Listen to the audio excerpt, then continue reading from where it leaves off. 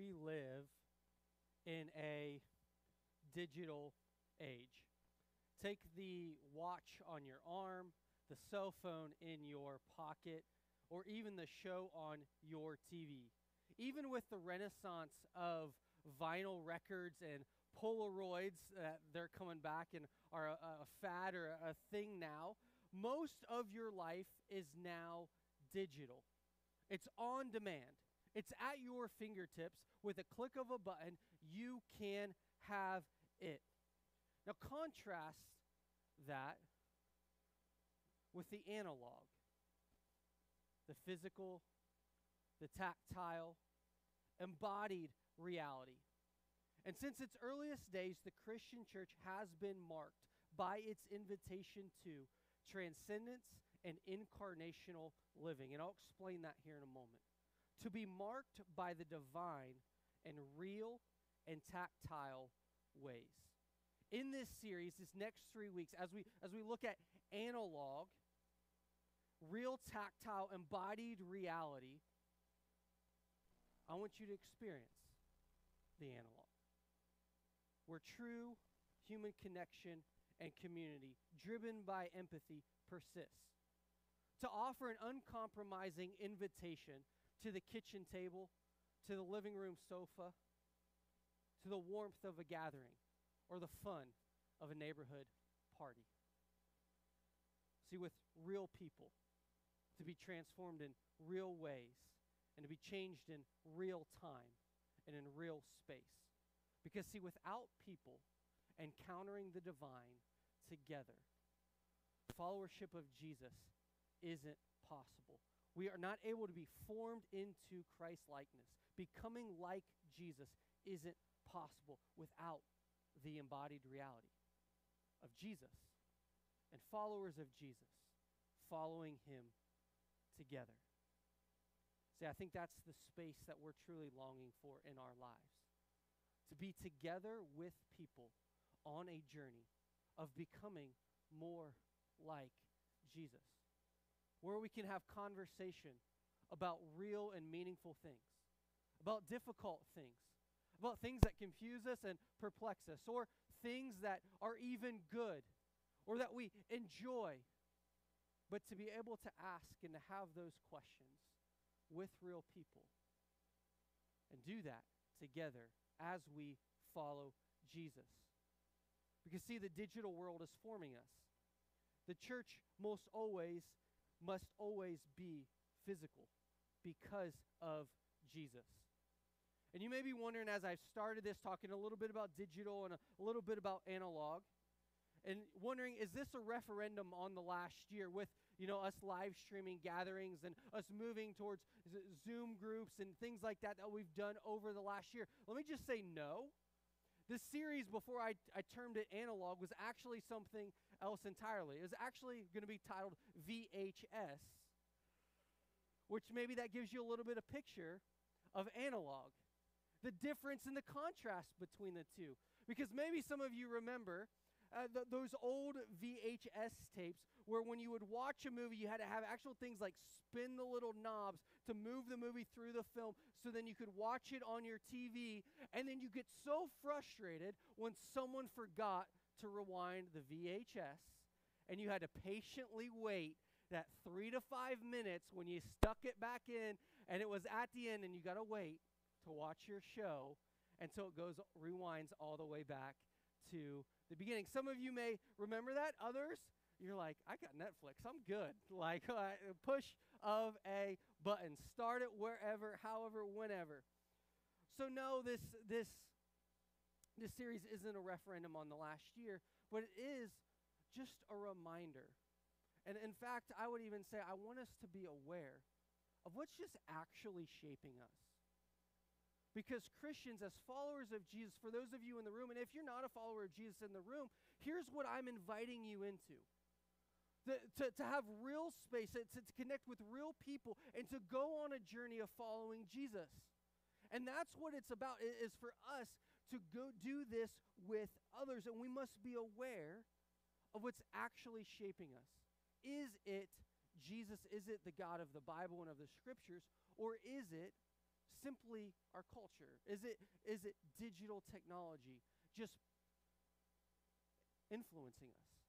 And to do that, I want to look at 2 Peter chapter 1 today. And this is what Peter says right in verse 3. It says, his divine power has given us everything required for life. And that's a beautiful statement right there. Jesus stepping out of heaven and coming to earth, doing exactly what Charles said earlier, dying on the cross and then being resurrected from the grave. That power that's available to us has given everything we need for life and godliness through the knowledge of him who called us by his own glory and goodness. See, many times, though, when we think about church or Christianity or following Jesus, we stop right there at that word knowledge. That we think if we can get enough knowledge or attain enough information to know how that we'll then be able to craft a godly life. If we just know more, we will be better. We'll find the meaning and purpose. We just need to know more. And it shows up in how we treat others.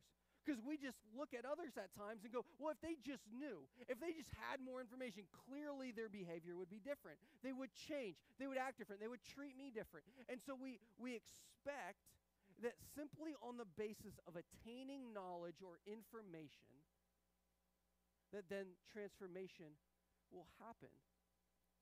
But in fact, Peter continues in verse 4, and he says, by these he has given us very great and precious promises, so that through them you may share in the divine nature, escaping the corruption that is in the world because of evil desire. It says share. Maybe another word that we could use here is participate.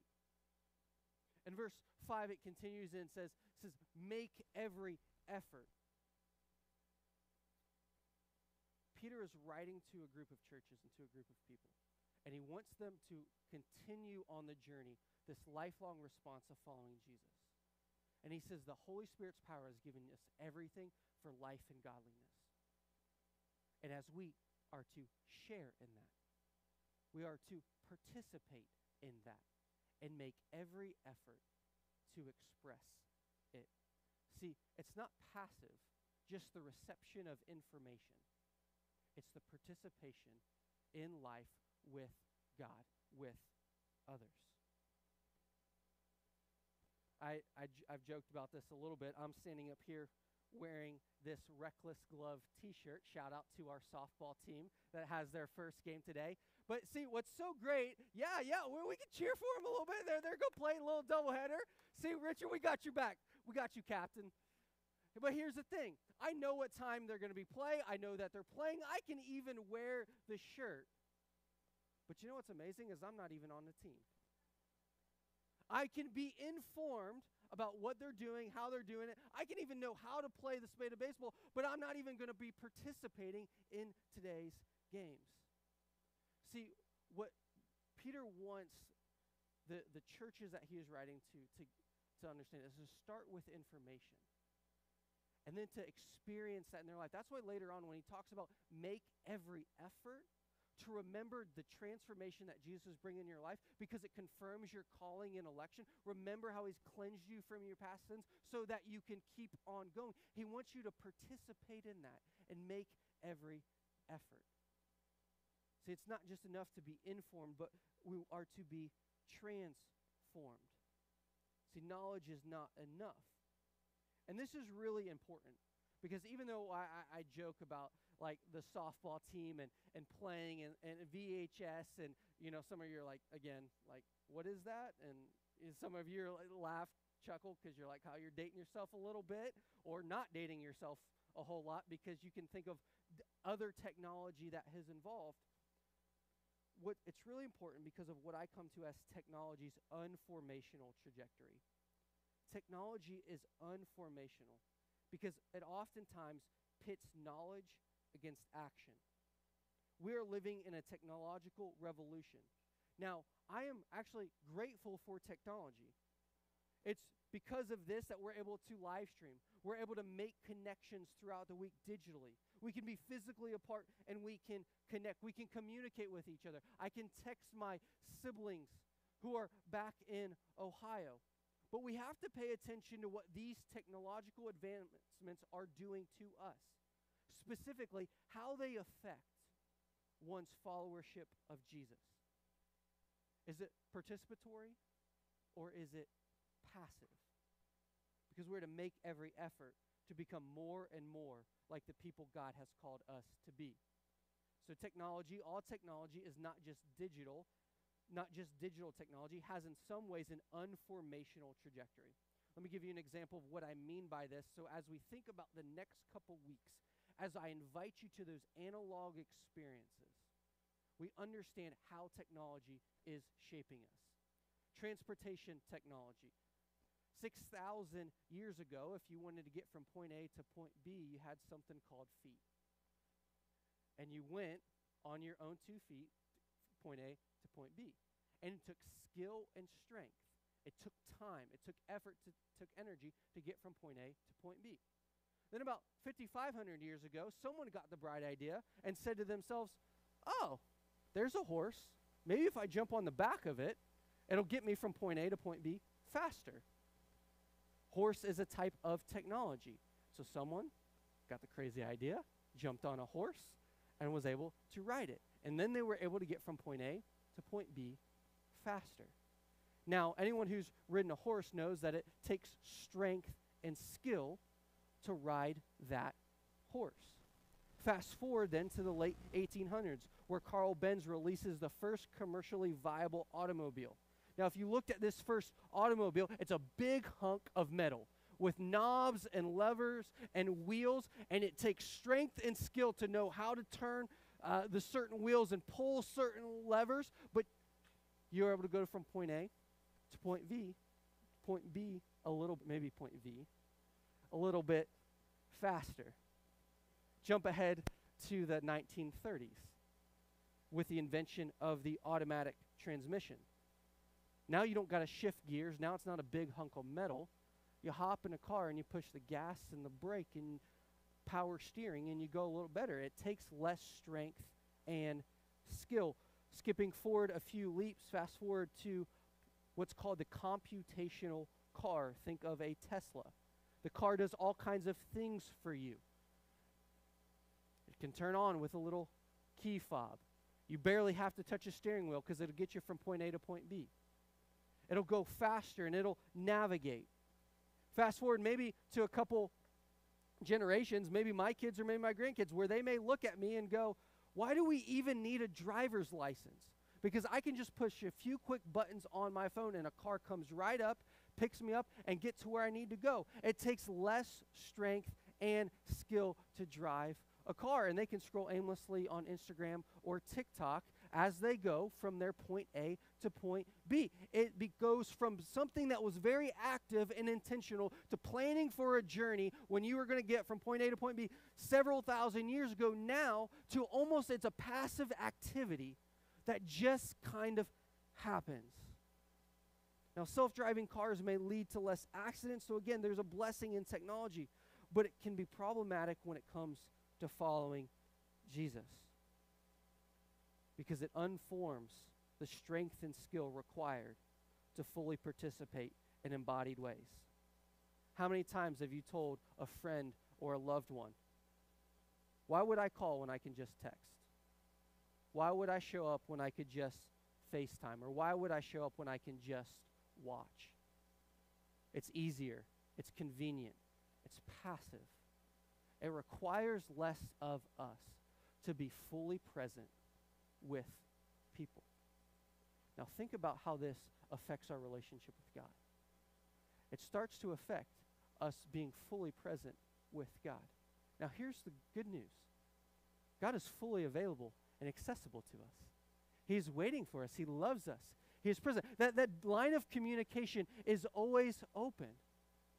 But there are things, because of technology, that we just think will automatically happen. Take some of what Peter says to his church that he's writing to.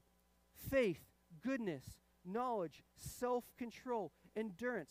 These are active character traits. They require some effort. They require some formation. They don't just happen. So many of us think that just because we're around maybe a family member who's a follower of Jesus, or we show up to the church a little bit, that we'll automatically become more like Jesus. The goal that Peter is writing to is he wants the church to recognize it's a lifelong response. God is open. He loves you. He has moved on your behalf. And you can respond to him.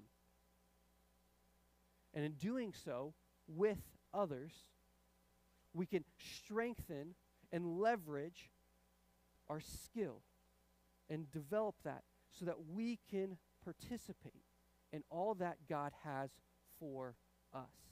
See, it's not enough to know how it works. We must have some effort.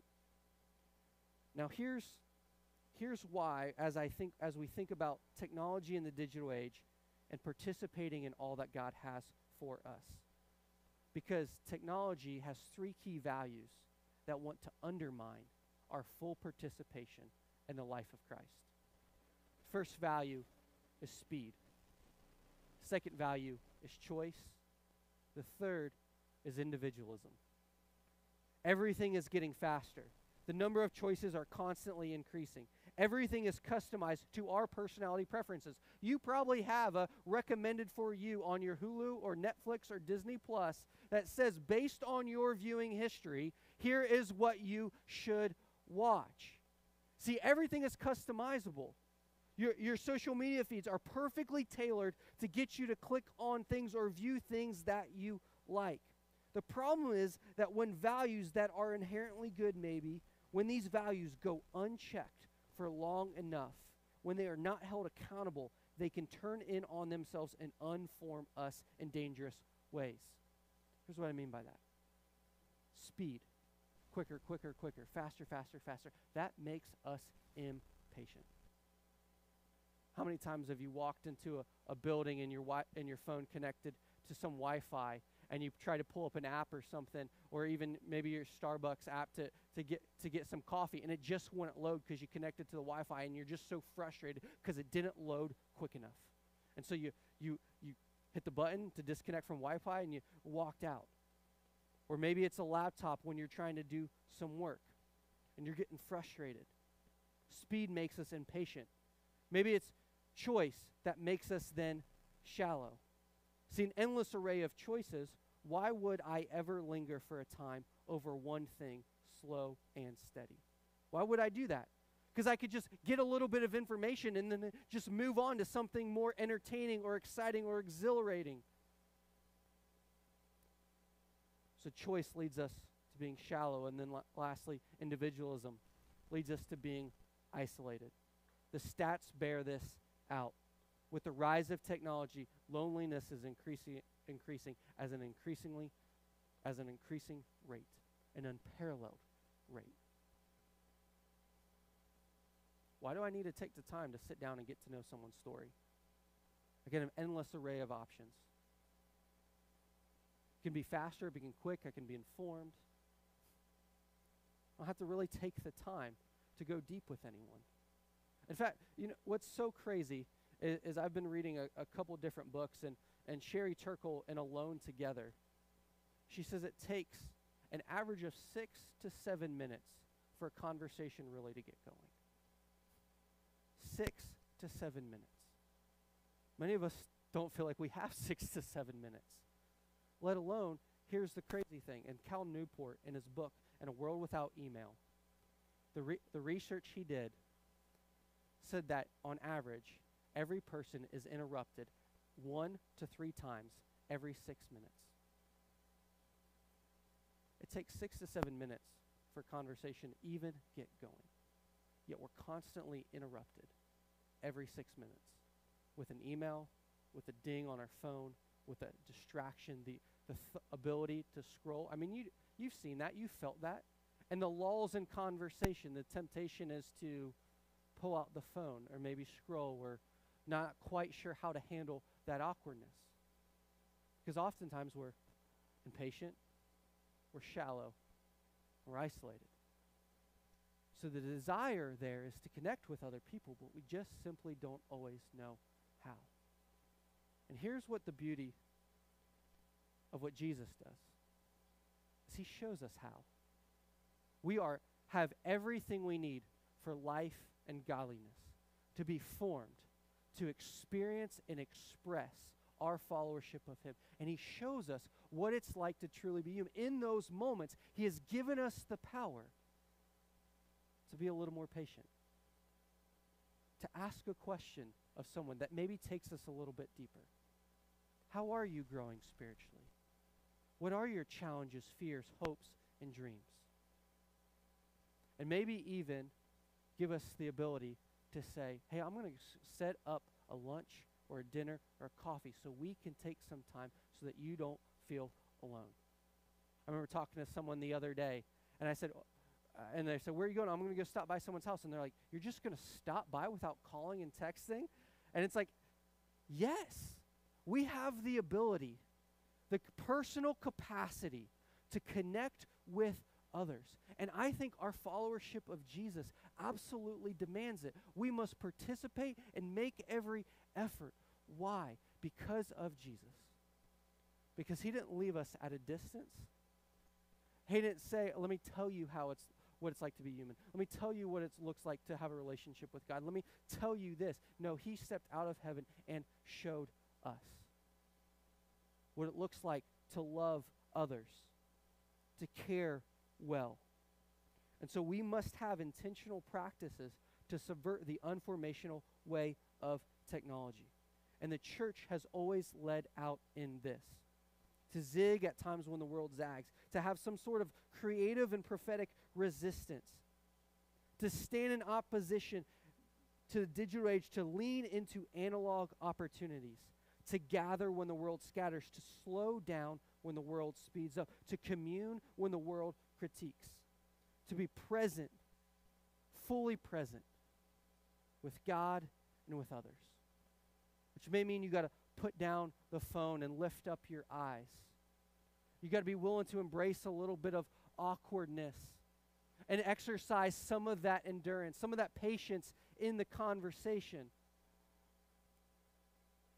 to supplement your faith with goodness, and goodness with knowledge, and knowledge, self-control, and self-control with endurance. Because when you start to exercise these things, Peter says, hey, don't lack these things because we've forgotten the cleansing from our past sins, because that's what Jesus has done for us. So we must make every effort to express that every day in everyday ways. So my encouragement, to you as we go on this journey the next couple weeks, my plea is to show up in the flesh, show up with real people, pick up the phone, set an appointment, make a call, reach out to someone, but also remember and recognize that Jesus has been fully present with us. And we should learn to be fully present with him. Because it's only through his power and his spirit, taking some time. Don't be interrupted quite so often every 6 minutes. Remember, it might take 6 or 7 minutes to get the conversation going with God. Might not be easy or something that you're quite used to. Embrace a little bit of that awkwardness and watch how the formation of the Holy Spirit through the Word, with God, with others, begins to bring the transformation that I think we also desperately desire. That we can have patient, deep, communal experiences with God and with others because of Jesus and what he has done for us. And so right now, John's going to come up and facilitate us through a time of response. And I would just invite you, this is why we do communion each and every week, is to remember who Jesus is, what he has done for us, and how that compels us to be patient people who are growing in depth and doing it with others each and every day. I hope you're excited to go on this journey of what it looks like to be analog in this digital age, to be present with each other and present with Jesus. Let me pray. God, you are good. I thank you for that. I thank you that we have an opportunity to remember this time. God, I pray that we, as we gather, as we look at Scripture, as we think about our worship and our mission, God, that we just take some time to be patient with ourselves as you have been patient with us, and that we are patient with others as you have been patient with us. Thank you for Jesus. It's in his name I pray. Amen.